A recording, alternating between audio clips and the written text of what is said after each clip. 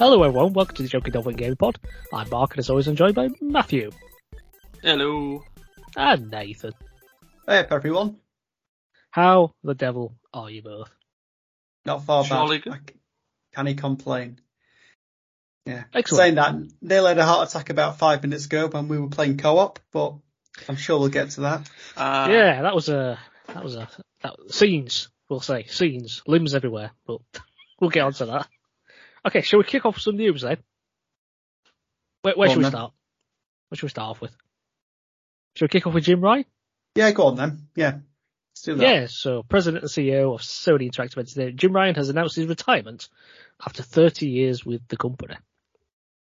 And he cited difficulty maintaining a life balance between his home in the UK and his work in the US. Am I an idiot that I didn't know he was English? Really? Do you know what? No, you're probably not. I would have thought he was American as well. That's one of the things that I always took as with some pride that it was English. Yeah, and you guys didn't even know. I just didn't notice. So else I found out he's from a place just outside Newcastle. So. Well, he's lost that accent, well. hasn't he, clearly. 30 years going from the UK to America strips that out of you. But yeah, that's quite a commute, isn't it? So yeah, I can understand. Just the 5,000 miles, you know? Yeah. But he will continue until March next year, but then Hiroki Totoki will then take over on an interim basis. And in his statement, he said, I feel humbled at having the opportunity to lead a company delivering products that touched millions of lives, from award-winning games to the incredibly immersive technical achievements delivered with PlayStation 5. I'm immensely proud of what we have achieved and very optimistic for the future of Sony Interactive Entertainment. From my beginning in Europe, it was clear that Sony had built something truly special. Generations later, I am still amazed by the excitement and passion of the PlayStation community. It is thanks to you that we have been able to keep innovating and delivering even greater experiences. Since 1994, generations of games have inspired us to be better, to push the boundaries, and the results have been incredible. Thank you from the bottom of my heart. Now, the internet wasn't exactly favourable of the ban, it seemed. Well, it's like a couple of bloopers. Well, saying that, it's pretty much signed off by raising the prices for PlayStation Plus, and then like, right, see you later. Yeah, it's a bit sketchy, isn't it? It's like, I'll just leave just to avoid the backlash when all these things start becoming implemented. But in fairness, Xbox CEO Phil Spencer, he put out a tweet. He said, Jim Ryan has been a great contributor to our industry and a fierce leader for PlayStation. I wish him the best in what he does next. Thank you for all you've done for the community over the last 30 years, Jim. It's nice of him. Yeah. But I think that's important to remember. He was there before the original PlayStation launch, and he's been through the last 5 generations. Yeah, so he's done a lot for the industry. Yeah, I've got a timeline of his career here. So he joined Sony Interactive Entertainment Europe in 1994. And then obviously he was there for the PlayStation 2 release in 2000, and then PlayStation 3 release in 2006. And then in 2011 he was named the president and CEO of Sony Interactive Entertainment Europe. 2013, PlayStation 4 released. And 2016 became the head of global sales and marketing of Sony Interactive Entertainment in America. And then 2018 appointed deputy president of Sony Interactive Entertainment. And then in 2019 he was named president and CEO of Sony Interactive Entertainment. So he's not had a bad career. He's not been president for that long, has he? No, he's only been there for about 4 years. Is my maths right? Yeah. But the exclusive games that were released under his leadership are as follows. The Last of Us Part 1, so the remake thing. Last of Us Part 2. Demon's Souls remake, Ghost of Tsushima, Marvel Spider-Man Miles Morales, God of War Ragnarok, Ratchet and Clank Rift Apart, and Horizon Forbidden West. It's not a bad list. I know. Yeah, it's fairly decent, to be fair, isn't it? Yeah, I mean, worse things could have happened. Certainly. But no, what do you think about this for the future of PlayStation then? I mean, I know a lot of people were sort of cheering him leaving because I think PlayStation might take. Apparently, he was like a lot in favour of like games as a service and that kind of thing. But it's a case of, do we really think it's going to change regardless of who comes in? I doubt it, because as far as I knew, they had that roadmap leading up to 2028 and beyond. So I think whoever's in charge is just there to steer that ship. And they don't really have, obviously they have a say in what happens, but I think obviously he's got a board of directors to answer to. And they've got their own ideas about how the company should run. And I think that's always going to take precedence. Yeah. I think they would have had long-term goals before you even came in charge, actually. If you came in charge in 2019, I'm sure there might have been plans ahead anyway. Before that. Yeah. Possibly. Because that's only the year before PlayStation 5 released. I'm sure a lot of those things were already in place. So I'm not quite sure whether people are going to get the change they hope. But I guess we'll have to see, won't we? Yeah. Let's see who becomes permanently in charge. Yeah. Do you know what would be absolutely insane? Phil Spencer jumped ship. That would be amazing. Yeah. What? It completes the acquisition and that's it. It's like, right, I'm off. Yeah. It's like the Monday Night Wars all over again. But shall we stick with Sony? Because they had a little, well, I say little, quite a data breach. The company contacted about 6,800 of their current and former staff to inform them of the data breach, resulting in their personal information being exposed. And they said it was through a breach of the MoveIt file transfer platform that's used by Sony. The last in a long line of breaches in the video game industry. Well, I get maybe this doesn't stick specifically to video games, but it goes beyond that. It's not good. It's almost like they don't learn the lesson, do they? Yeah. Yeah. There's so many news about them being hacked, and it's not a good look. Well, there are loads of different ways of being hacked. It's why cybersecurity became so prominent in the last decade, to try and stop this from happening. But there's still people that want to get your information and ransom it.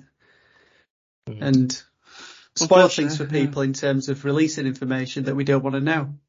Sometimes we like a surprise. I know that's separate from... That's called journalism nowadays. Spoiling out surprises. That's it. Yeah. Feel bad for them 6,800 employees, because you've got to feel there might be some, once it's leaked, they might get contacted if someone's not happy with some of their decisions. Yeah, it's not even that. Contacted, death threats, all sorts could be happening. Obviously, any financial stuff as well, that could be dangerous. Yeah. But, I suppose whoever did this did a bad job of the other group that supposedly stole some information from Dare, and apparently it's all just like PowerPoints and Java files and random miscellaneous stuff. Well, there were chances, weren't they, really? They didn't show what they had and asked for $1 million. And $1 million? That's for more, surely.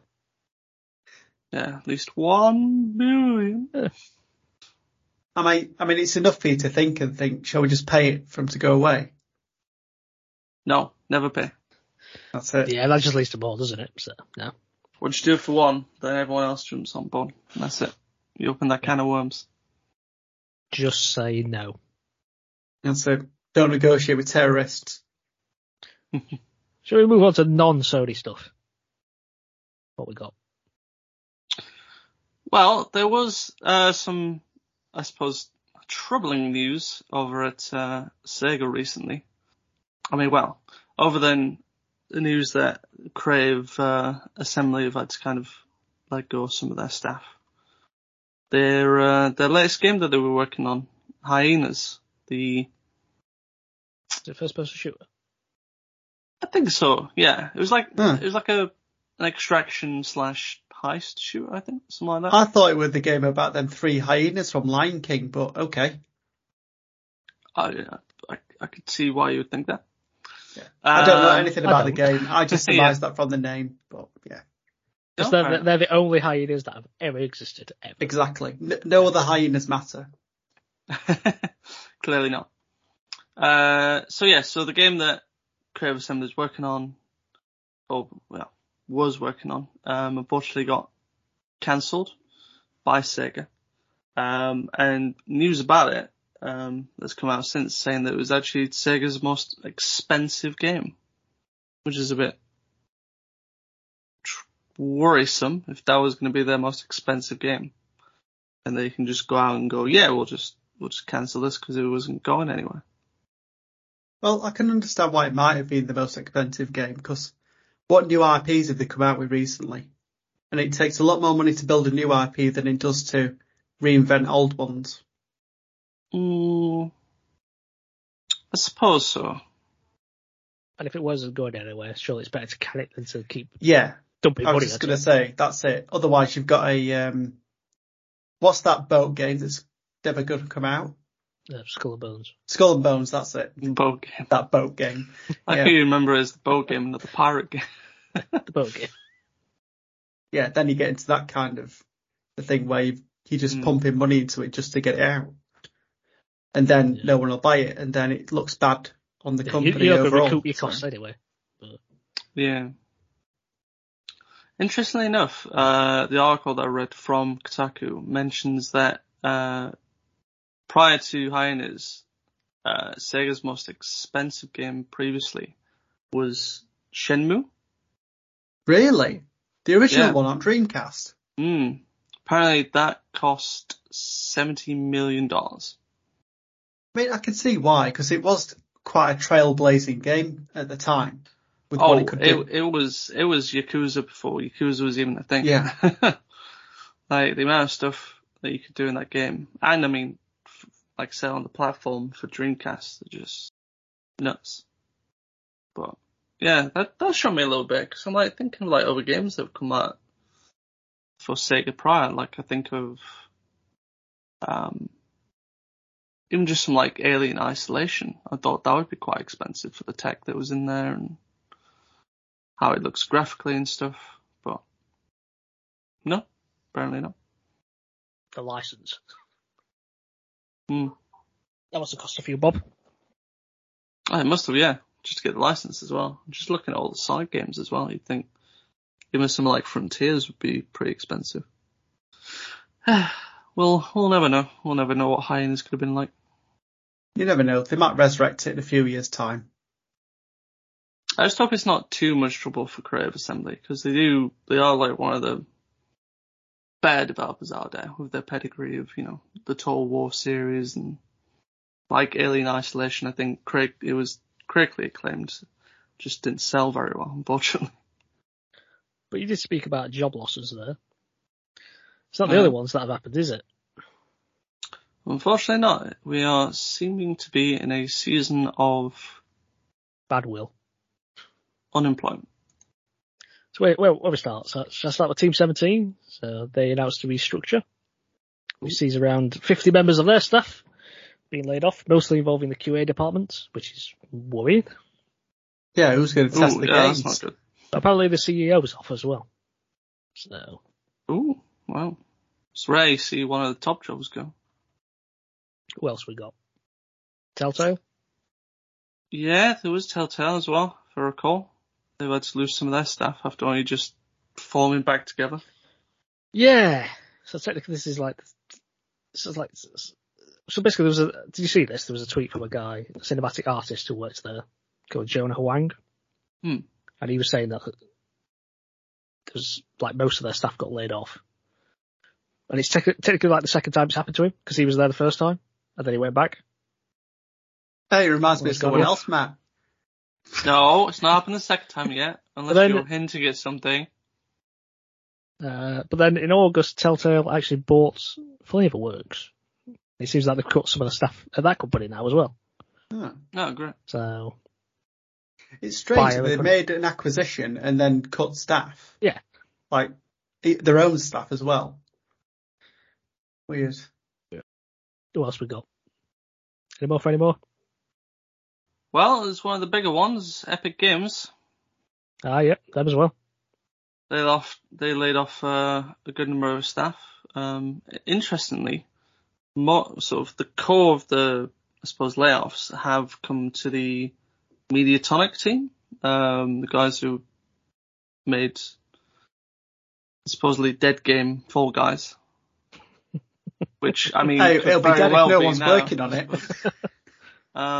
Which is very unfortunate. Like, I don't know why it seems to be most of there. So, but that's a shame. Because Fall Guys is fun, even though it's got its. It's a good game. But I think it's got a good core concept of just take Takeshi's Castle and just make it playable, basically. Yeah. Like, that can never be like a bad time. So, unfortunately, it doesn't look too good for Mr. Sweeney. Is it Tim Sweeney? The one that's at Epic Games? Because apparently there was some mass layoffs from big tech companies earlier this year, and he posted a tweet on Twitter about like how Epic Games band together in the time of bad news and need and stuff, and now it's like, well, you've got rid of your staff, so. Yeah. This is why you shouldn't Plonker. drink and go on Twitter. Yeah. Just to confirm, I don't know if we were drunk or not, but yeah. I mean, it's just a silly maybe. thing to do. Like, you never know what's around the corner. Yeah. Just trying to think who else. I'm sure there's Have you heard about BioWare?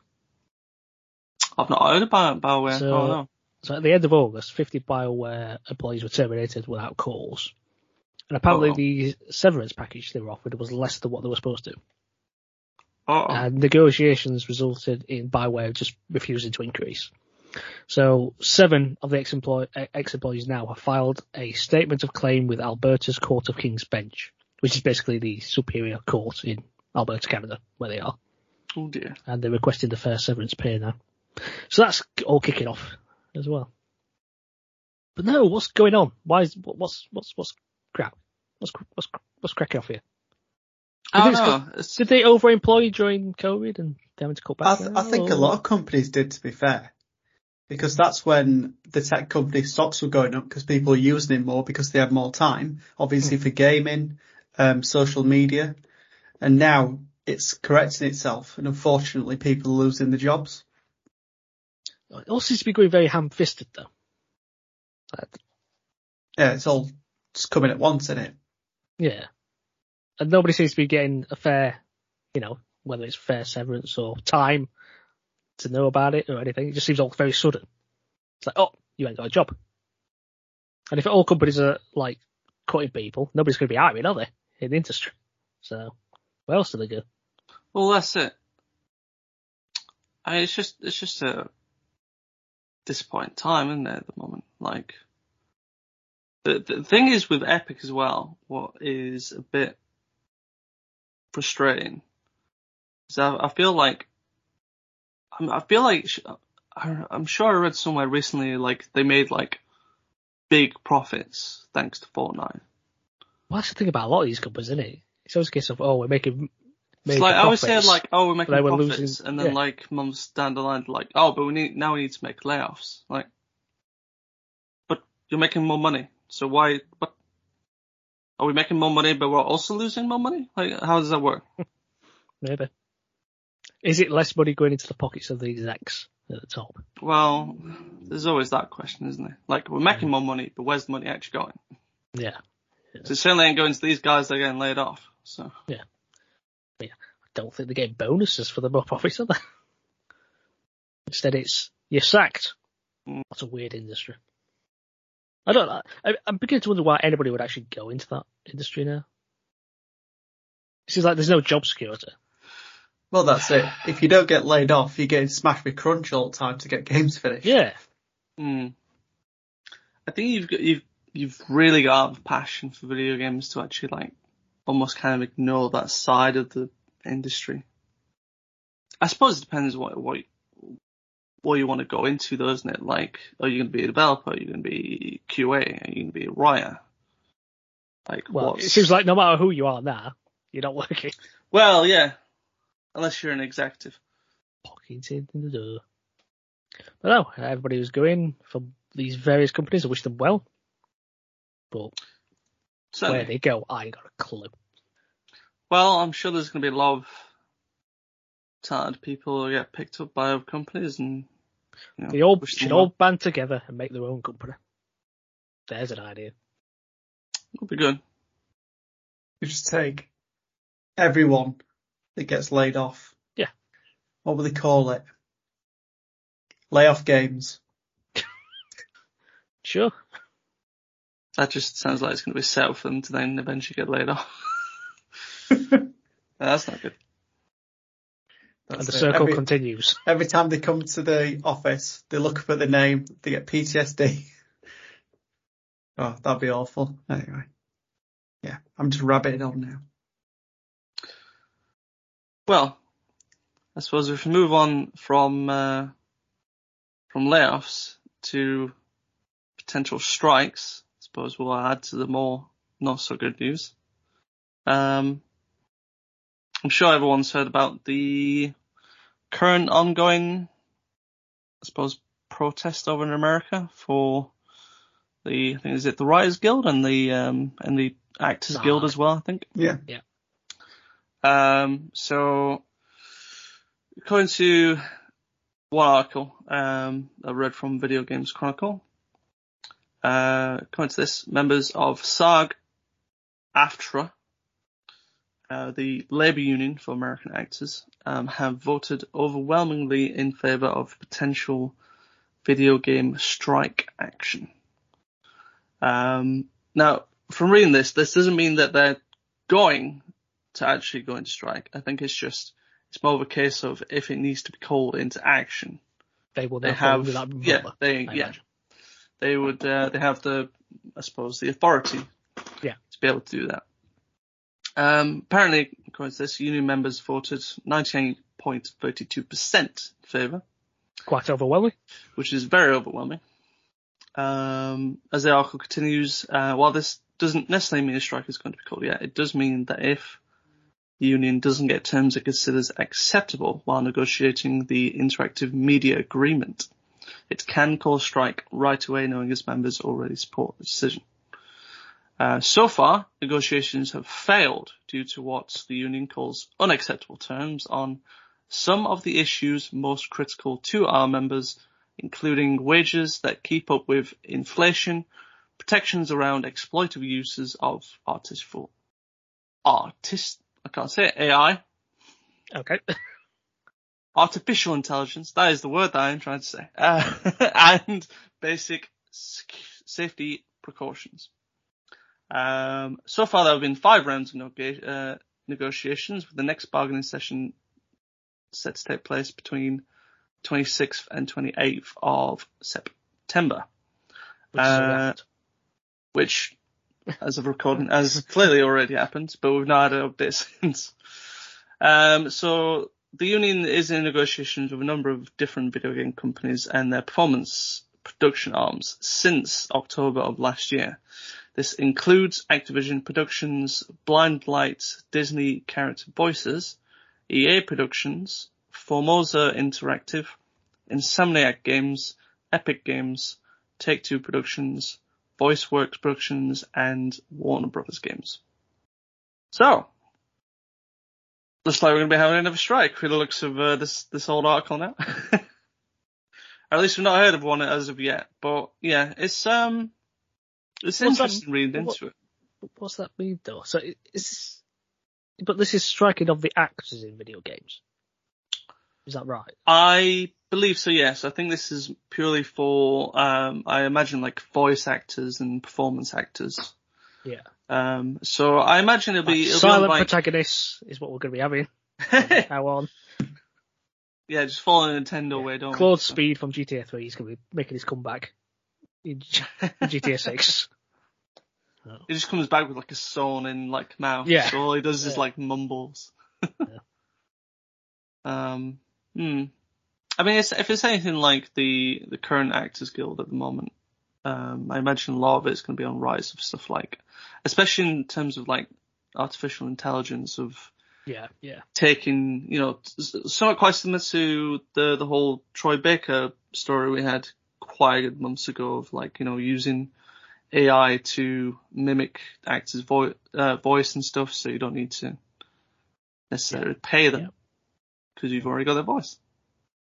So, and that's a bit pretty scary. I suppose as well in terms of like model working as well, just being able to use like a performance actor's face and performance if you've already got it all recorded and kept via AI or something. I imagine that's quite scary. Don't like AI. Ruins everything. I think it can be used as a helpful crutch. personally. Can't you knew Nathan's gonna jump in on that. I'm all for it depending on its usage. It's really all about how it's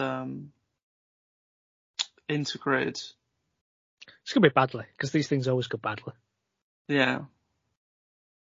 I mean, there's always stuff. There's always about the Writers one as well, which I think is it the Writers one or is it the Actors one that's recently come to an agreement? I think it's the Actors one. It was the Writers one. Sorry.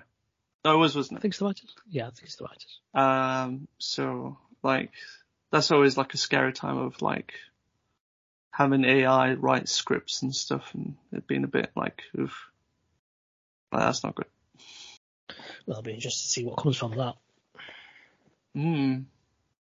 Certainly. Any more news? Yeah, so just moving over to Nintendo a bit. So as we know, earlier on this year, the eShops got shut down for the Wii U and 3DS. In addition to that, in April next year, the Wii U and 3DS online services will be shutting down, with a slight caveat.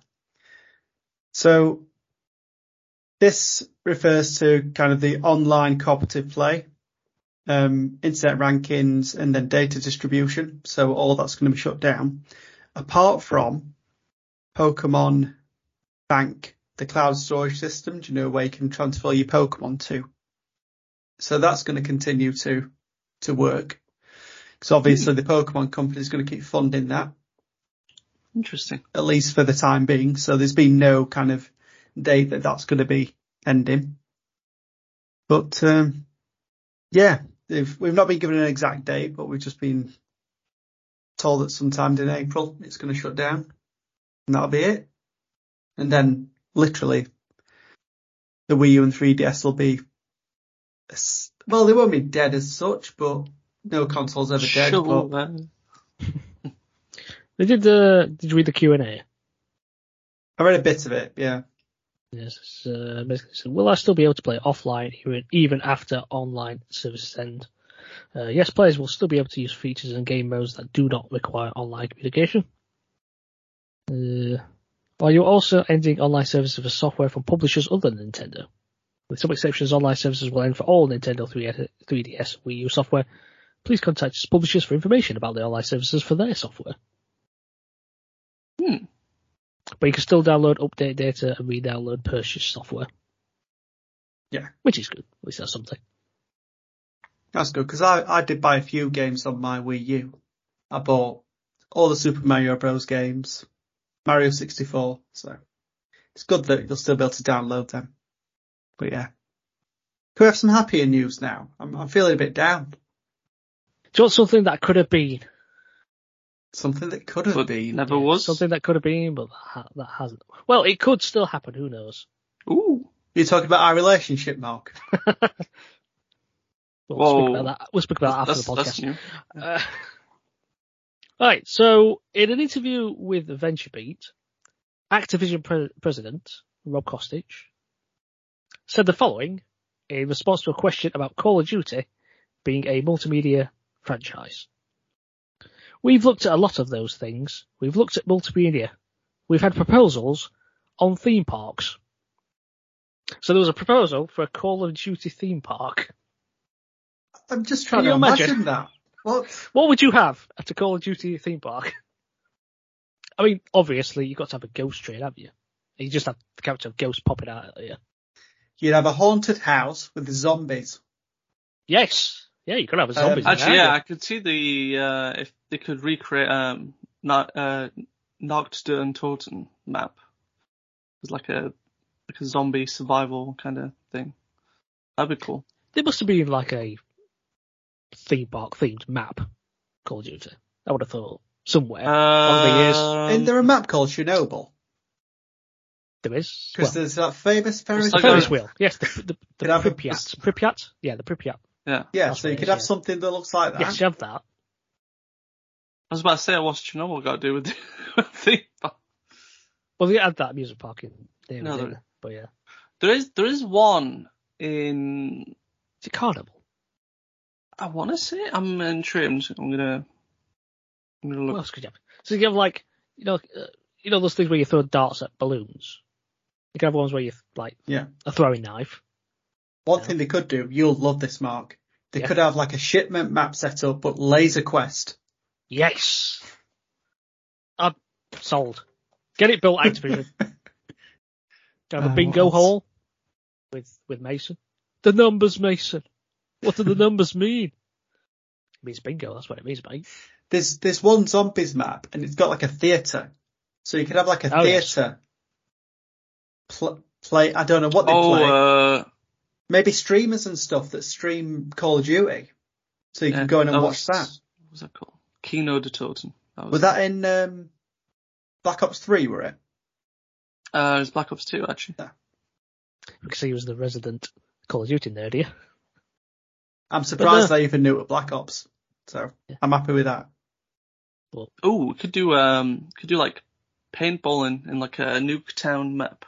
That'd be cool. Mm-hmm. See, we're like, oh, what a ridiculous idea this We're is. building Then we think more about it. Like, actually, what a brilliant idea. Give us a ring, Activision. Why didn't we do this? Get it built. Yeah. Get it done. And I guess that's it for the news. Shall we move on to what we're currently playing? Let's do it. Woo! Matt, do you want to start? Me? Do you want me to start? Okay, yeah, I'll start. Why not? So, from the back of the last podcast, I was making my way through the intermission DLC on Final Fantasy VII Remake Integrate. Oh, yes. And I can comfortably say that I have completed that now. Hey. Oh, nice one. So I was literally like a few corridors down, and then I'm at the final boss room, really. So, what can I say about this final boss other than, oh my goodness, it took me a good amount of tries on it. I will not lie. Even just playing on a normal setting is a bit of a challenge. So, final boss, try not to spoil too much about. It's called Nero. Seems to be a bit of a kind of a vampire-esque character who likes to control dark chaos magic or something along the lines. And he goes through a different few phases during the fight. So the first one's quite straightforward. Of sort of my real strategy was just kind of use Yuffie and just kind of keep my distance away from him. I started getting down the strategy after about 2 or 3 tries of like being able to sort of throw my kind of shuriken at him and then using a particular move which kind of build up his stagger limit, I suppose. And then after a few more kind of hits like that, filling his stagger up and sort of hitting him into a stagger mode, then kind of just getting close and kind of hammering him with Yuffie and his and her partner, already forgotten the name, Sonon, I think it is. And then after maybe about a quarter of his health goes straight into a next phase and into a new room, and he starts developing this like kind of almost like an area of effect cloud, where if you kind of step into it, you start taking like continuous damage after a while. So it starts getting a little bit more tricky. It kind of kept my strategy about the same, kind of keep my distance until staggering him. And once he gets down to about half health, throws you back into the original room, and then he starts doing all this crazy stuff. He starts bringing up these like tornadoes of chaos that you can get caught in, and then he comes in, he can kind of grab you as well and take a good chunk of health. Like, it took a good number of tries, but eventually got it down, managed to beat him. And then as the story continues, Yuffie kind of escapes the Shinra building. You kind of find out that this like ultimate materia that she was looking for isn't quite ready yet, so you need to go and kind of, I suppose, report back to Wu-Tai about it. And then as she kind of leaves Shinra building, her story in the overall arc of Final Fantasy VII is when the Sector 7 plate comes down and like basically destroys everything underneath. So it kind of leaves there. Skipping to the next cutscene, she's already left Midgar. She's on a chocobo. She's making her way into the wild, and she's looking to recruit new people for her cause, which is great. That ends, and then there's like one more cutscene with the original Final Fantasy VII gang, who kind of has already left Midgar, making their way to Calm. And you kind of see a little bit more of kind of what's going on there, really. And that's it. So that's pretty much all of Final Fantasy VII Remake that I can take now at the moment. I'm going to be waiting for Rebirth to come out next year in February. Can't wait for it, honestly. So after finishing that, I was still in a bit of a FF mood. Like, I still wanted to kind of fill my boots a bit with Final Fantasy VII. Didn't kind of want to leave it quite yet. So I have continued my save file from the original Final Fantasy VII on my Switch, which I'm sure I talked about it maybe like last year or maybe like 2 years ago or something. I can't remember when I last picked it up and just started playing it. But I've effectively gotten to the point of the Temple of the Ancients. So if you kind of know where that is, great. If not, it's kind of hard to describe at this point. Basically, I've managed to pick up all party members that you can get in Final Fantasy VII. And I'm kind of sticking with like a core 3. I'm sticking with the Cloud, who's kind of like the balanced sort of character in my party. I've got Barret, who's more sort of the long range damage / tank character. And then I've got Tifa, who does kind of a bit of both, but I've made her like my healer character in effect. So she's the one that I rely on to like make sure everyone's healing and Cloud doing all the damage and stuff. So basically, I want to almost like I never completed Final Fantasy VII at all, and this is probably the first that I've ever gotten. And I essentially kind of want to understand all the story, but from like my perspective of playing it before I get to Rebirth and then the eventual like final game in the remake trilogy, just to kind of like see all the changes in the story and like how they change it up for modern times and like where they're going to really change the story. Because like remakes like a very small section of the first, like the original game, really small section, but they extend it to 40 hours, even though really it's about 5 hours in like the original game. But they change up the story a lot. I feel cheated from that though. Them just stretching the game out that long. Or is it enjoyable? I think it's enjoyable. Is it grindy though? No, I won't say that at any point you need to grind. You can pretty much go through it from start to finish without really grinding. Like you could do in the original as well. Like there wasn't really any grindy parts per se, but you can go from like start to finish straight through, just following the story if you want, even just ignoring some of like the side quests that are in it. The remake essentially kind of fleshed out that like first 5 hours to add a lot more like world building and depth to some like the supporting characters that you find and stuff. So, and they add to the story as well. It's not to avoid spoiling too much of it. It's not a 1-for-1 remake as such. They do change up story enough that it's almost its own game. It's just following similar beat paths from the original. So if you didn't want to go through it, like if you couldn't get into the original Final Fantasy VII, because it is it's called like an active turn-based game. I want to say it's like it is a JRPG, but it's not like you take your turn, enemy takes their turn. It's like an active bar that fills, and once it's filled, then you take your turn while the enemy takes as many turns as it wants. Really, I made the wrong decision once in a battle of like still thinking it was turn based, like the enemy takes the turn once, I've taken my turn, so I left it once and went downstairs, came back, had like died and had to start all over again. I was like, this isn't that kind of game. So but anyway, I'm playing through the original because I want to experience that, and hopefully I can get that completed if I can keep my focus on one game at a time, which is not going to happen at the moment because I've got a couple other games to talk about. So the next game I have picked back up after a few years as well. Maybe similar to Final Fantasy VII because of a recent mobile game that came out that's kind of got me hooked back into the universe. But I want to play the proper game now. So I started back up playing Monster Hunter World. So I've got a character already that's at about 70 hours, but I honestly can't remember what I actually did with them at all. So I was like, right, I'll start again.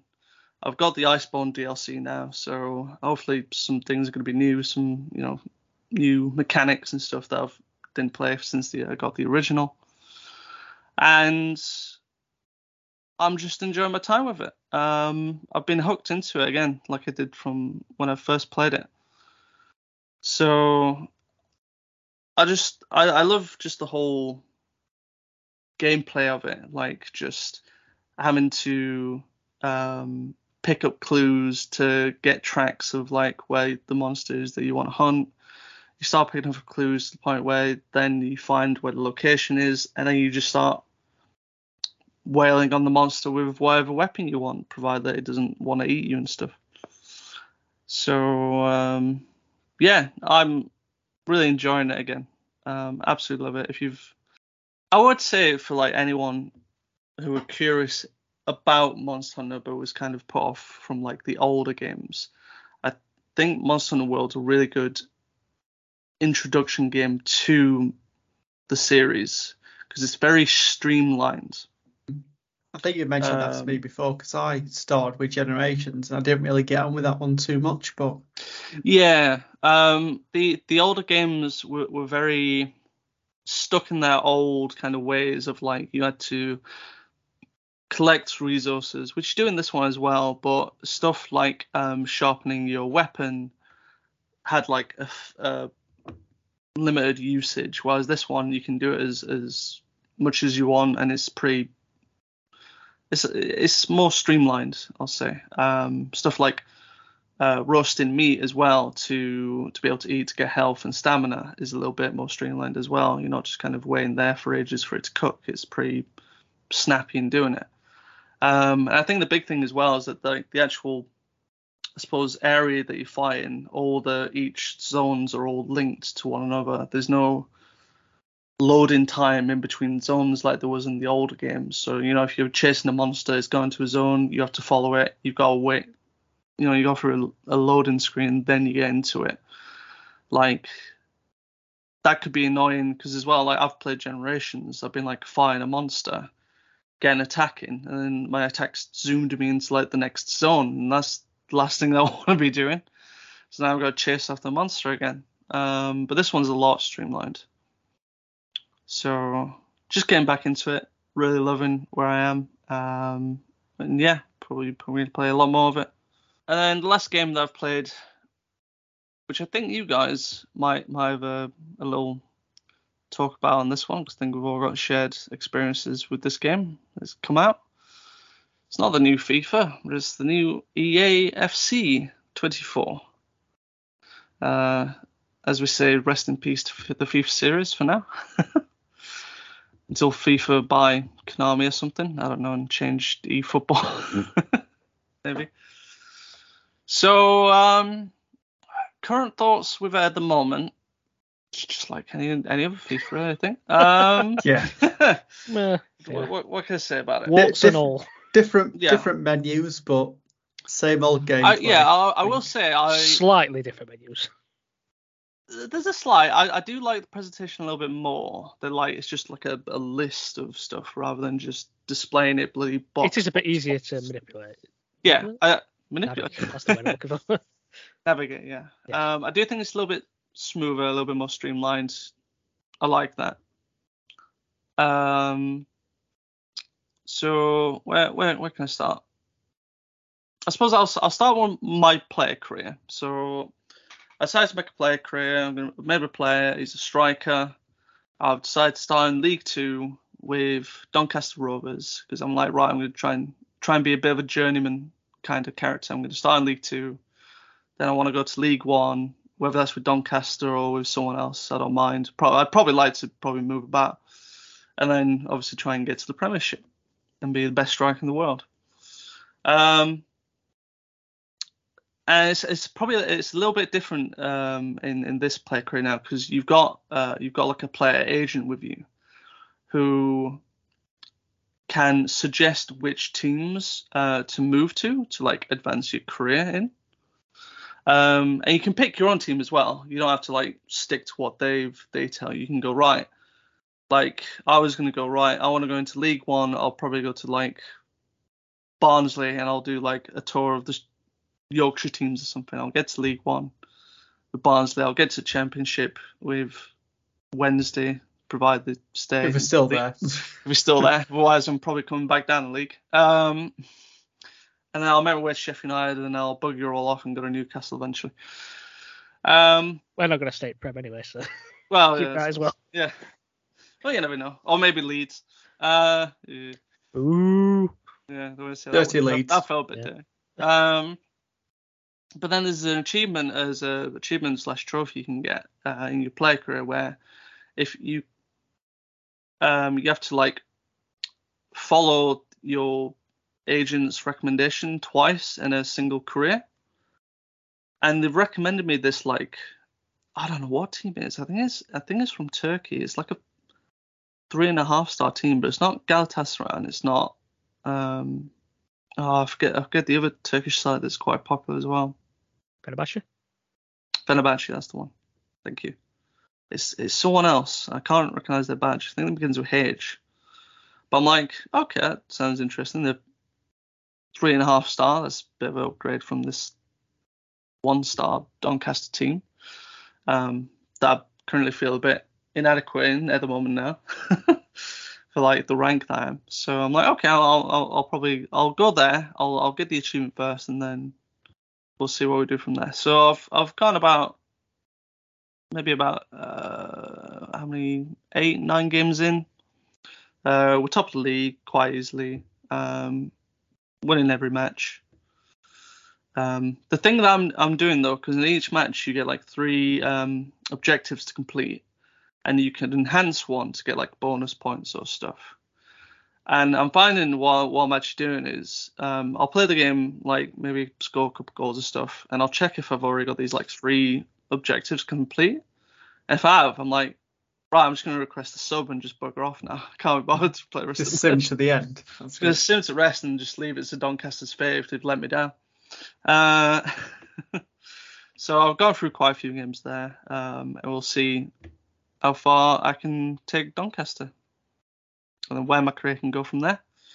I've done a very short manager career as well. I've decided to manage Newcastle, as I would.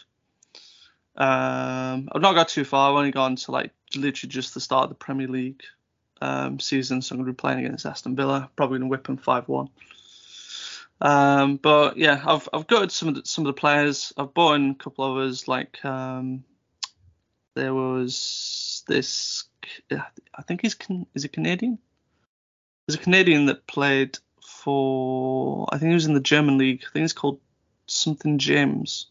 That I've bought in because he's like A1 rated and he looks pretty good. And I bought a new left back called Miranda, who's apparently like a world class prospect. So I'm like, okay, you're young enough, maybe you'll build into something pretty good in the future. I'll just give Dan Burn a rest. And I've just got rid of some others. Like I got rid of Sean Longstaff. I'm like, I feel a bit bad, but he's 25, but he's rated lowish compared to everyone else in the squad. Like I've got an 86 rated Tonali, who's like my highest rated player. I'm like, you're not going to get in the squad, Longstaff. And he's getting rid of some midfielders, unfortunately. So, yeah, we'll see how that goes as I continue with that one. And then we'll probably speak a little bit about pro clubs, or as it's now known as clubs. We've dropped the professional. Amateur clubs. Amateur clubs, yeah, and probably some of the vault. The vault stuff's quite similar to last year, anyway. So I don't think much like the rest of the game, then. Well, yeah. Nothing has really changed there. Clubs has changed somewhat a little bit in how you progress through divisions now. So everyone starts in Division 5. You get a couple of wins. You go up to Division 4. You essentially just keep going up. There's no relegation anymore. It's pretty much you progress through these divisions now. And then after about a month, there's like a playoffs that you play in. Yep. And from what I can tell in there, I don't know if there's going to be a limited amount of games that you have to play, or if it's just play as much as you can. But you have to essentially try and play as much as you can. The more you play, the more wins you get, the more points, and then by the end of the playoffs, you'll earn a lot of stuff for your club. So you'll get like a lot of fans, which is meant to help with I think the star rating of the club. I could be wrong there. I don't know how it all works yet with the star rating now. So it used to be the number of like matches you played or something, but I know it helps with, I think, upgrading stadiums. You can get better stadiums with the more fans you get. Yeah, our stadium's terrible at the minute. Yeah. There's probably some other stuff I imagine you'll unlock, like music or, well, not music, but like music that plays when you score a goal, I imagine.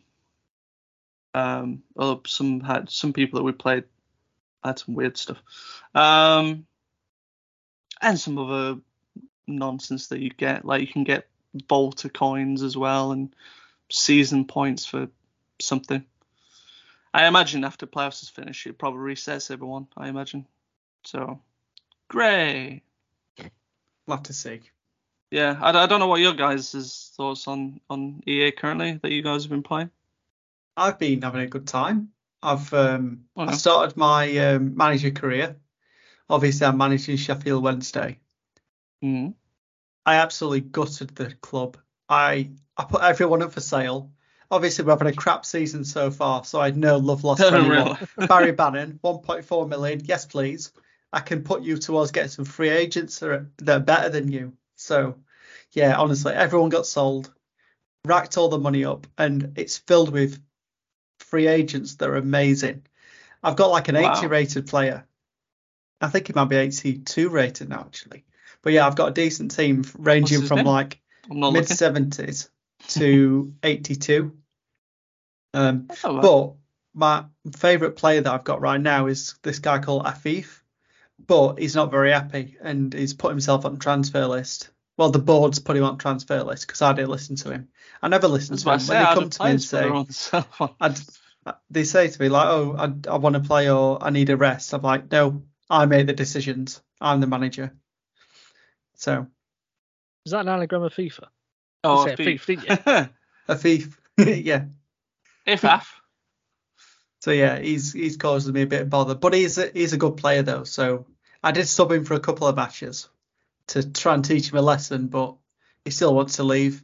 He's happy though. That's the thing. It's like his happiness and fitness is great. I don't know what's wrong with him. Does he not like Sheffield or something? What's not to love? But anyway, apart from the playing staff, we've had a pretty decent season. I've nearly finished my first season, so I've been playing it a lot. So I've nearly got us promoted to the Premier League. So stark contrast to how we're getting on in real life, like rock bottom with 3 points now. Yeah. We went out to Liverpool in the League Cup or in the quarterfinals on penalties. So I think that's pretty good for like Championship team. Not too bad. We pushed Liverpool all the way, but we just didn't have enough when it came to penalties, unfortunately. We've just beaten Aston Villa in the 5th round of the FA Cup, so we're still in that. So hopefully, maybe a bit of silverware, but we'll see what happens. But yeah, that's been going well, been enjoying that. In terms of gameplay, it's a little bit different to last year, but no marked difference really in the way that they play. Yeah, I feel like the tackling's a little bit harder to do. I don't know. I seem to never get I never get to the standing tackles never seem to work for me as much as they used to. So yeah, and I think you had the same issue as me, didn't you, Matt? Like when you tried to sack a coach, it just crashes the game. Yeah, so that's something new for New feature. yeah, that's a new feature. Crashing game. No. No, so in the managing career now you can choose a play style that you want your team to be in. I think they call them like tactical visions. So like there's a few different ones. There's counter attack, there's I'll probably say it wrong again, it's the Gen press. Geiger press. Gangnam style. Gundam style. Can you imagine? That would be amazing. Yeah, that one. The Klopp press. There you go. The Jurgen press. There we go. The Jurgen, yeah. The I want to replay press. No.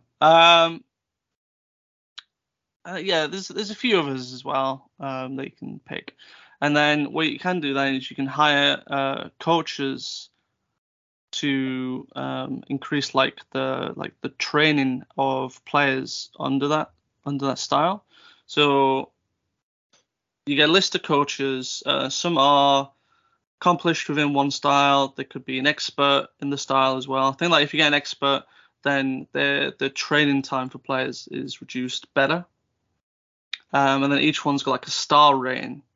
So like when I started initially, I didn't. I did decent defense coach, and then kind of like okay accomplished everywhere else. And then like after a month, I was like, oh, I'll look to see if they've got new coaches, maybe might help and stuff. And they did, and like you know, I got like expert in attacking and midfield. Still didn't get one for goalkeeping, but I got like a cheaper one at the same star level. So I was like, okay, I'll pop them in. I want to get rid of this midfield coach because he's only 2-star. Went to sack him, and then the window just freezes at like, do you want to sack him? It's this amount, it's an extra fee to sack him, and he just froze.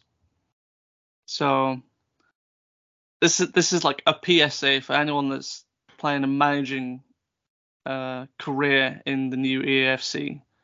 Please don't try and sack a coach, otherwise your game will freeze, or at least save very often.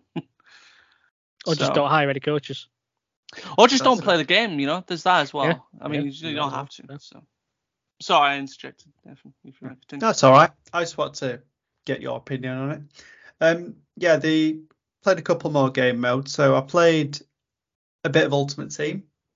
So I put a team together, cobbled together with bronze players and loans that they gave me. And I got slapped 6-3. So I had a 63 rated goalkeeper. What do you expect? Against bloody Roberto Carlos or whoever it was. Mate, tearing me apart. Some of the teams I've seen in Ultimate Team already, just from like TikToks alone, is just nuts. Have you seen like I do like the little double walkout. That's quite cool. I've seen some of them. That's funny. And then all the trolls as well. People thinking they've gone like Saka from Arsenal, and it's just this female Highlander instead. Yeah, I've seen a few of them. There's female footballers in Ultimate Team now as well. It was fun. There's another fun one as well. So one thought they got Neuer at Bayern, and there was this female goalkeeper again. So lots of trolling. And that's not a bad thing. Oh no, it's totally not a bad thing. It's just that people build their hopes up. Exactly. Yeah. It's just now it's like people they're accustomed to like getting good stuff, or like not good stuff. It's the wrong word. Certain keep digging that hole, male players, I will say, and then they get disappointed.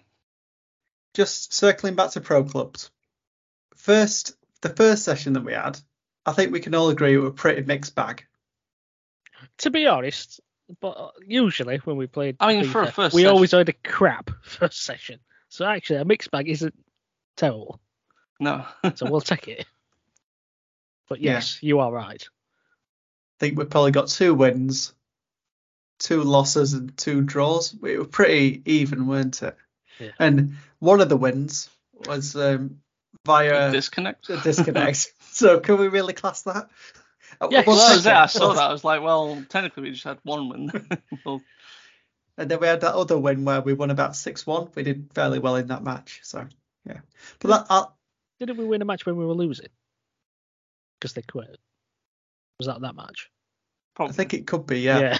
Yeah. So we were losing. we won a match. Yeah, we were losing the match, but we still won it anyway somehow. Yeah. So, but we'll take it. Yeah. And then we had another session the other night, and we won all our games. It was fantastic. That was a lot much better. Luring us into a false sense of security, though, isn't it? Yeah, you know what happens next time. Yeah. It's been alright so look, far. though, we can have like a successful road to Division 1 this time now. With our amazing goalkeeper. Yes. That was weird. Mr. Invisible. Yeah, I don't know what happened. Mark got sent off, as per usual. Oh, yeah. Let's not cast aspersions here. Look, right? You've taken over the red card stuff from me. I used to be really bad. To be fair, according to the stats, no one's got a red card. So. Well, yeah, according to the stats. To be fair, I have had 3 red cards so far. One of them was in a drop-in match. When I eventually got into a drop-in match, because those things are impossible to get into, you would see. They were the first night, honestly. It was it still is. I tried one earlier, still the same. It's probably why I've gone over to Volta. It's so much easier to get into matches. I've not played Volta yet. I'm not imagining it to be any different. I will say, I had one match where literally I was the only person running. That was frustrating. That's why I just played the arcade mode now, because it's actually fun.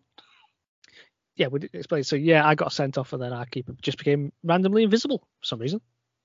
Yeah, and you got sent off. They had a free kick. They just scuffed it against the ground because they thought there was no goalkeeper. They just look, this is empty now. We'll just pop this in really carefully. And suddenly the ball gets picked up and floating ball. Yeah. And then it worked out that our keeper invisible. So right, okay. And then they just kept on taking shots from wherever, just still hoping this goalkeeper wasn't there. I'm hoping it continues. I'm hoping when we log on next time. The next game is still invisible. He's invisible. Oh, it's just every time you get a red card, it just makes a player invisible. That's it. Take one foot team.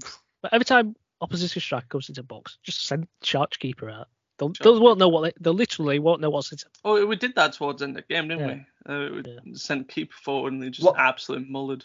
One thing that I liked is that their player got through 1-on-1, but he didn't know where the keeper was, and the keeper just scooped the ball up from him. Yeah, just took it. Right, this is mine now. And he just jumped in the air top stuff.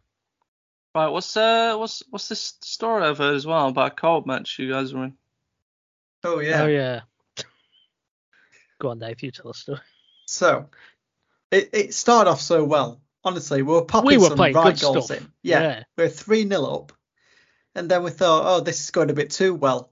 So they pull one back. We're like, all right, no worries. We've got a 2-goal cushion. And then they score the scruffiest little goal that somehow gets its way in. I'll just interject. We were playing as Real Madrid. Yeah. We're playing against Bayern Munich. Real Madrid? Thought you would have gone with Man City. Well, we thought about what would be the sweatiest team to use. Yeah. And it's not PSG anymore. So. Exactly. We were going to go for PSG originally, but we thought, this Neymar's gone. We'll go for somebody else. So they got spanked by my team. So still living on that edge. But yeah, so they get another one back, and then just before half time, they equalise. We're like, right, typical. Yep. And then we kick off about the FIFA scripting. Well, sorry, EA Sports FC 24 scripting. Yep. As always. And then I think they eventually didn't they go into lead? No, they didn't go into lead. No, it remained that. It remained that for quite a while.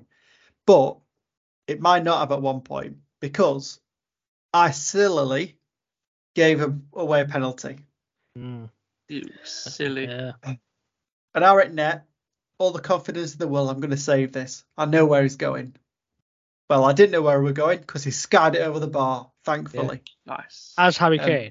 Yeah, as Harry Kane. So Harry Kane has scored a hat-trick at this point as well. Oh, yeah. Yeah. So, just to add to it. But we get to the 80-odd minute, the clock's ticking down, and I run forward as one of the centre-backs, and play an amazing ball through to Mark, who's running through. And he scores the goal, 88th minute. We all go ballistic. And then we defend for our lives for this last however long. It felt like hours, but it probably about 30 seconds.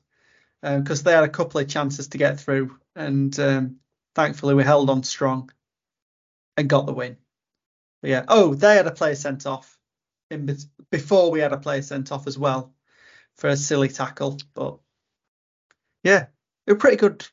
Well, that's a pretty good game. It was an exciting game. Yeah, it was an eventful game. We'll say that. Yeah, I both would at won, so neutrals. I only care about the win. That's it. Yeah. Well, that's my experience so far with EA Sports FC. Have you got anything to add, Mark, or is that pretty much your lot? Well, I say me for because I've only played clubs and co-op with you guys. Well, as I say, I played the drop-in match. Like, I managed to get into like 4 drop-in matches, and I managed to score in my first one. Oh, nice! Oh, nice. We still went on to lose the match, but I'll take the goal.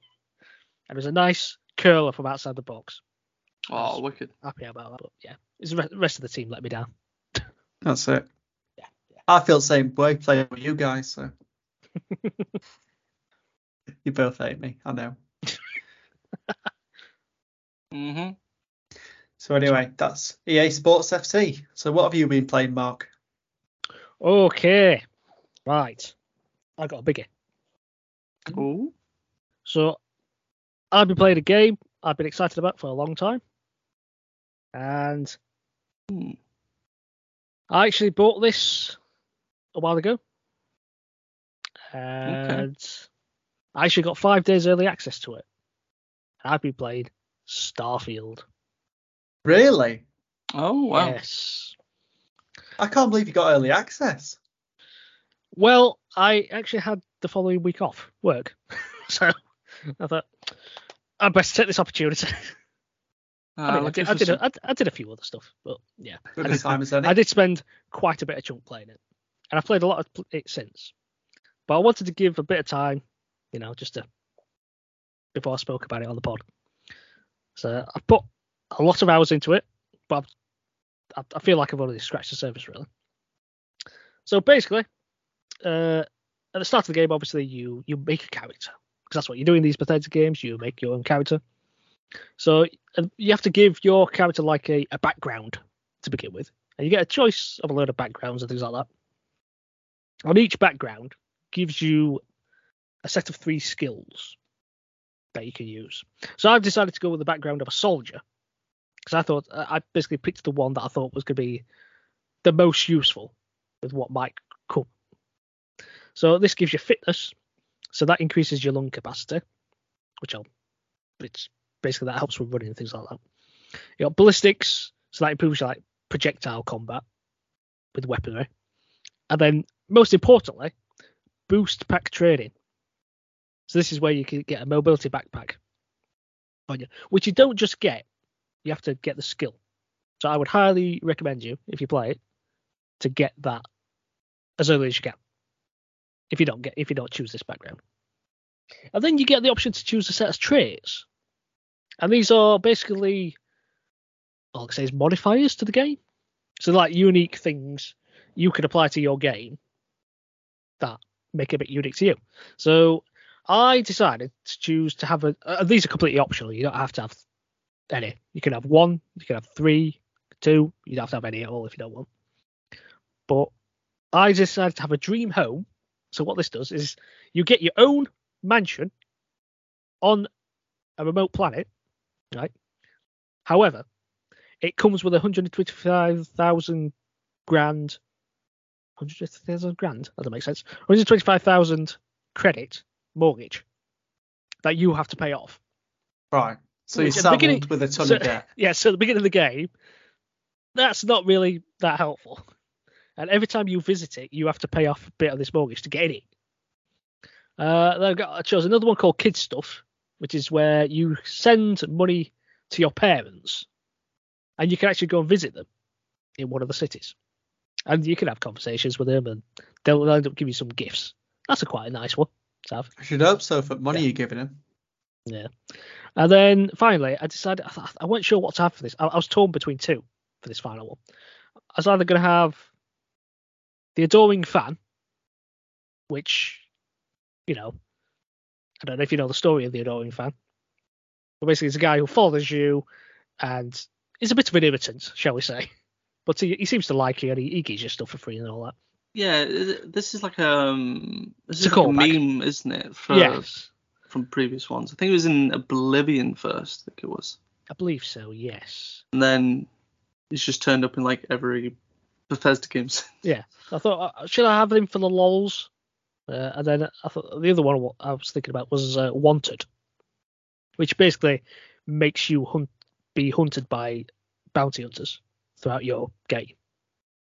And in the end, I went for that one because I thought the Adoring Fan might become a bit irritating eventually.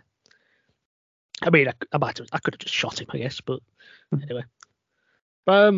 Brief thing about the start of the game, because I don't want to talk too much about what happens and all that. But basically, you start off as a miner. You're mining stuff. You find an artifact. A weird thing happens. You're told to go and meet some people, and then your adventure begins. The universe is your oyster, shall we say? But I just want to talk about some of the mechanics of the game and things like that. So, obviously, as I mentioned, skills earlier. So you have 5 sets of skill trees, right? And you have a ton of skills to unlock. I have no idea whether you can have the ability to unlock them all, because there's a lot going on. So you've got physical, which is like strength and power and that kind of thing. Social, so basically this gives you like better gift of the gab, so you can talk your way out of certain situations and things like that. Combat, obviously increased weapon efficiency, that kind of business. Science, so you can better research, so you can unlock more stuff, that kind of thing. And then tech, which is mostly like improvements for your ship, that kind of thing. But each skill has a rank. So you've got like 4 ranks to every skill. And you get benefits for each rank. But each rank requires a skill point. So if you want to fully upgrade one skill, you need to spend 4 points on it. So you have to be really focused on what you want to do fairly early on. And then, well, each rank, or you can't just spend a point and get the next rank. You have to then do a challenge in the game to be able to get the opportunity to rank it up. For instance, in the one called Piloted Skill, which this allows you to fly higher class ships. So you start off with A, you can only fly A class ships, and you can work your way up to C. And basically, with each rank, you have to destroy a set number of ships in space combat. And then once you've done a set many, that's when you can rank it up. So as you're going around on your planet, you've got a scanner that you can use. This is, the typical kind of RPG space exploration thing where you scan minerals and that kind of thing. Probably the least interesting part of these sorts of games, I would have to say. Space exploration is that I'm not really interested in resource management and that kind of stuff, and looking for rocks. But you do have this cutter, this mine cutter thing, and that's what you use to mine all your minerals and stuff like that. You can actually fast travel using the scanner. So when you put the scanner on, presuming you've gone to places on the planet you're on, it will pop up with a logo, and you can actually just click on it, and it will just take you there, which is quite good. So you don't have to go into maps all the time and things like that. And this is also where the photo mode is as well. So you whack the scanner up, and then you can put photo mode on, take a nice photo and all that. And there's a nice little, I won't say Easter egg, but a nice little feature is that any photos you take with the scanner, because there's like an in-game photo, as well as taking a screenshot. And basically, the in-game photo will actually end up going onto loading screens as you play the game. Cool. So as you progress and you take more photos, you'll just see more of them appear as loading screens. That's quite a nice feature. There we go. Of course, in these sorts of games, the lock picking, which in this is called digi picking, I think that's what it's called. I don't know. Hacking, digipicking. You use a digipick to open things. And how do you describe this? So basically, you imagine you've got like a circle, and it's got a gap in it, and then on the right, you've got a series of other circles with little lines on them, and you've got to try and find the one that will fit into the gap on the puzzle. So it's more a puzzle thing rather than twiddle the thumbsticks like you do on the previous Bethesda games. That's, to begin with, it can seem quite daunting, those stats, because you can have like multiple ones. So you might have a circle with like 7 gaps in it, and you've got to overlay maybe 3 of these puzzles on top of that, and then there's a ring inside that one once you complete it. So they're like multi-layered puzzles. So you can upgrade these as one of your skills as well, but they are quite complicated to begin with. Then you have something called persuasion challenges. So imagine you're talking to someone and you want to, I don't know, you want to get a lower price for something or something like that. And you can enter into like a special persuasion dialogue box, and it comes up with like a point system. So for instance, let's say you're talking to someone and then persuasion comes up and you've got 6 points that you have to accumulate talking to this person. And each of your dialogue choices has a point allocated to it. And it's kind of like a traffic light system. So green will give you 1 point, which means you've got a high chance of success of that working. Yellow, 2 points, a moderate chance of success. 3, red, low chance of success. But it's all about, playing the percentages. So you've got 3 chances using that system to accumulate 6 points. So you might want to just go red, which is risky because it might not work at all. Or you just play it safe, 1-1, but then you're going to fall short by 4 points. So you need to take a risk at some point. So that's an interesting little thing. The only thing that annoys me about that is that every persuasion conversation ends up feeling the same. It's like the dialogue always seems to be the same thing. And a lot of them don't make sense in the context of the conversation you're having. It's like you'll be talking to a shopkeeper saying, "Oh, just lower your prices for me, mate." And then one of your dialogues will be like, "You will have your orders, I have mine." It's like, what? That doesn't make any sense in this conversation. Why am I saying that to you? But yeah. Now, of course, in an RPG, you'll pick up a lot of loot, and darn it, you do pick up a lot of loot in this game. But the matter of over-incumbents, which is always a thing, isn't it? It's always a problem. It irritates everyone, but it's actually not a terrible thing in this, because unlike previous games, it doesn't slow you down, right? That's good, at least. Oh, that's interesting. So you can still move, but what happens is that your oxygen goes down quicker as you move. Okay.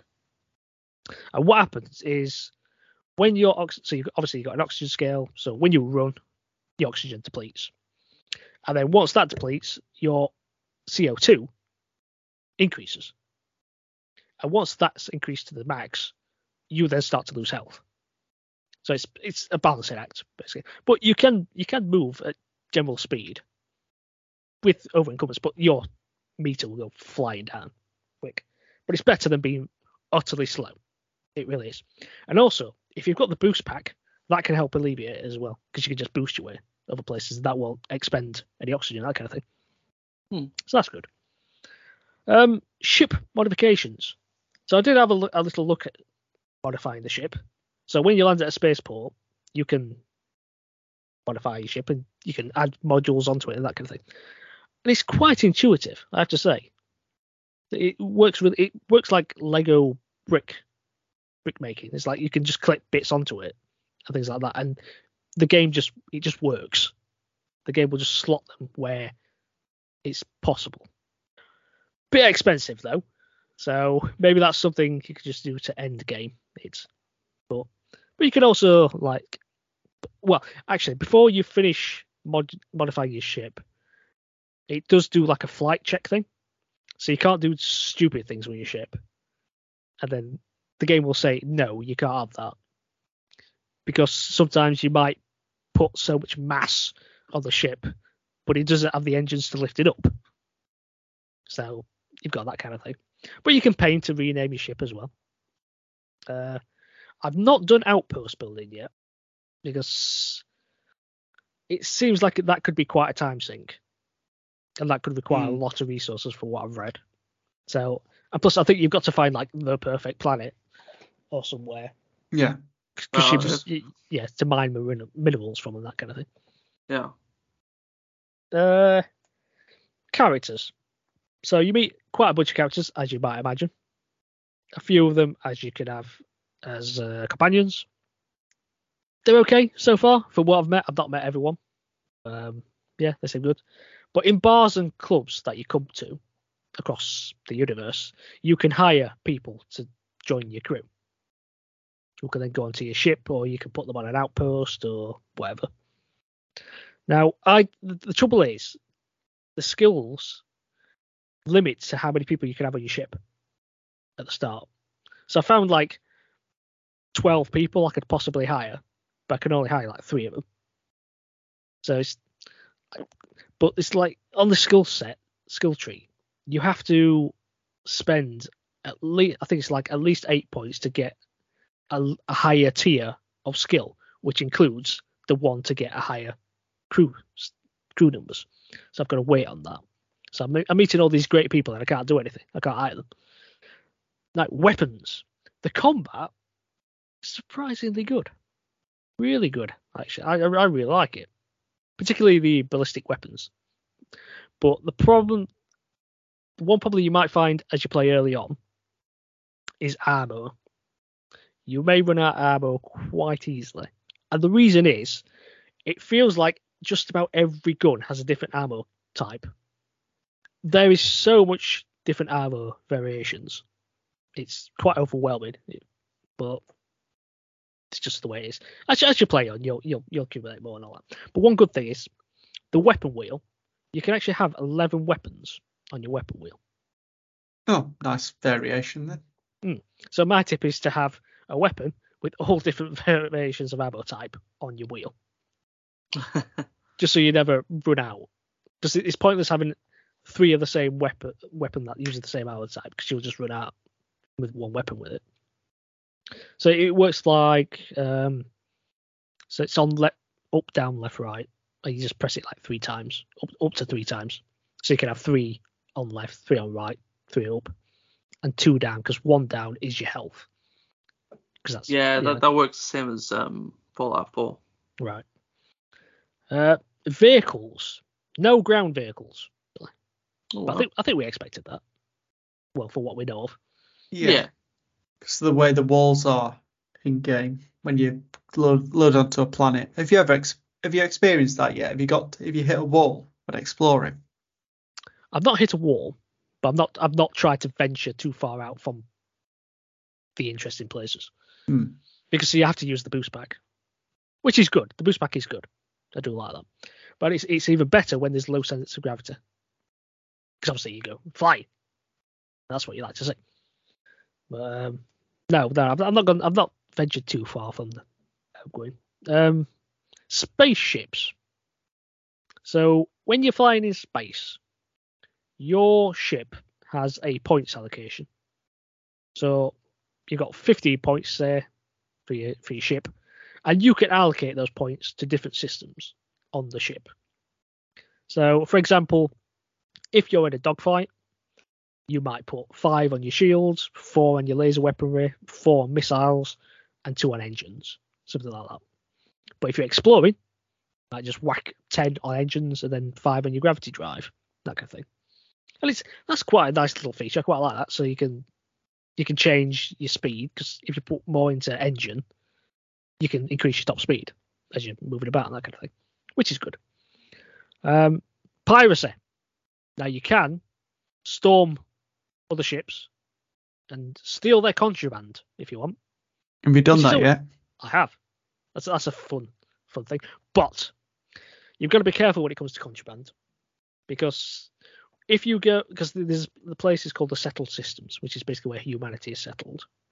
in various planets and that kind of thing. And if you go to these places, when you arrive in their star system, they will scan your ship, and if you have contraband, they will arrest you and take all your hard-earned contraband. So basically, you have to try and avoid those places. But I found somewhere where I can flog the contraband and not be scanned. So I am always, every time I take contraband, I immediately go there just so I don't forget about it. But you can buy from vendors, like nudge nudge wink wink vendors, like shielded cargo bays. So you can steal contraband and they'll be shielded by scans and that kind of thing. But I'm not going to do that. I'm just going to go flog it. The music, I really love the music. In fact, I love the music so much that whenever I play the game, I listen to the full intro music on the main menu, and it lasts about 2 minutes. So what I do is I put the game on, I have my wireless headset on, and I'll just go and do something. I'll go and put and make a coffee or something, and I'll just listen to the music for 2 minutes. It's wonderful. I love it. It gets me to the mood for it. But the rest of the music in the game is great as well. I thought you were going to say, but the rest of the music's crap. No. Right. It wouldn't be a Bethesda game without a few bugs. Now, would it? This is no exception. So I went. I don't want to say too much because it's a nice place, and I don't want to spoil the place. But there's a hotel that you visit, and I went to the shop, and I just asked them, I just want to view your wares, and it just kept reloading the dialogue box while I'm coming up with it. I'm just like, well, this isn't right. What's going on here?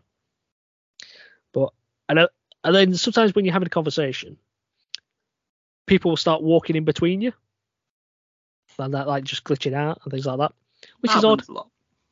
But seems very Skyrim. Yeah. But one of my earliest bugs, which did amuse me actually, was I went into, I can't remember, it's either a bar or a coffee shop, something like that, and I was talking to the woman behind the bar, right? And on the counter was a plant just to the side, right? So I'm there talking to this woman, and then we're having this conversation, and for some reason my character just starts sidestepping to the right, and eventually I'm talking through this plant to this woman. And we're just having this conversation through this plant, and just like, I don't know, Bethesda. We'll get into some criticisms. Now, well, this isn't a criticism that really bothers me, but I know a lot of people are finding this as a criticism. And that's, take other Bethesda games. You've got a world, and you can walk from A to B if you wanted. That's not really a thing in Starfield, because obviously you're on certain areas of land, and you can't really walk from there to another planet. And that to me doesn't bother me, but I know that bothers a lot of other people, because it's like, I think a lot of people find the adventure in the things that happen in between. Yeah. And that's not to say things don't happen in the space, but you are zipping about systems. You don't physically move yourself from one system to another. You do have to technically fast travel through it. I mean, actually, I've never tried. It would seem insane to try and fly normally between systems, in my view. Funnily enough, someone tried it. I think I can't remember which systems it were. I think it was like they got to, it was either Juniper or it was Pluto from somewhere. Was this a lot of PS? It was, yes. I remember hearing that. I think it took 8 hours. But you can go from planet to planet. Don't bother. The game is big enough as it is without doing that sort of stuff. Yeah, don't do it, because when she actually did get there, she found that she can actually like interact with the planet. She was like flying kind of through it, and it wasn't really there, sort of thing. So it's a bit unfortunate. One thing that I am going to criticise though is the map when you're on a planet. So you do venture into some quite big like cities, that kind of thing. Okay. And you put the map on, and it is horrendous. It's all you get is symbols for the districts. So, for instance, you might have commercial district, residential district, blah blah blah blah. Yeah. And it's it's like like topography. So it's got like undulations and that kind of thing, and it's like a wire mesh map. So you don't see anything. You don't see buildings or roads or all like that. You literally just got this mesh thing, like you're in the Matrix, and these floating logos on it, and that's supposed to be a map. You can't work your way around anywhere on land. You've just got to know it. Does it not fill out as you walk anywhere? It's not a fog of war thing or like that. That is literally it. It's poor. I don't know what they were thinking. So you've got to know exactly where you want to go and how to get there. Or saying that you can use the fast travel thing, but that's pretty bad. And then a slight criticism of the universal map. So when you're zipping between different systems and that kind of thing, it's easy to forget the places that you've been to because there's no list of places you've been. And when you're on like the map showing, because you start with this wide star map, and then you zoom into the system, and then you can zoom into the planet or the moon or whatever. But when you're on the big one, you have no idea where any place is unless you can recognize the star system. And I just wish it saved like a list so that you could click on the list and then that would direct you to that place. Yeah, that does seem a bit of a strange one. The only way you're going to get places if you've got a quest directing you to that planet, which is quite annoying. I just wish you had a location choice kind of thing. Frame rate. Now it is a 30 frame per second game, which isn't. I'm not going to knock that. Ooh. It's fine when it works. But when you get into a busy area, oh boy, that drops quite significantly, I found. And it happens quite often, which is annoying. But I'm hoping that could be patched. But I'll finish pretty much with, let's just say glitch, shall we say? An exploit. Because I did find online a nice little exploit that could help with my endeavors.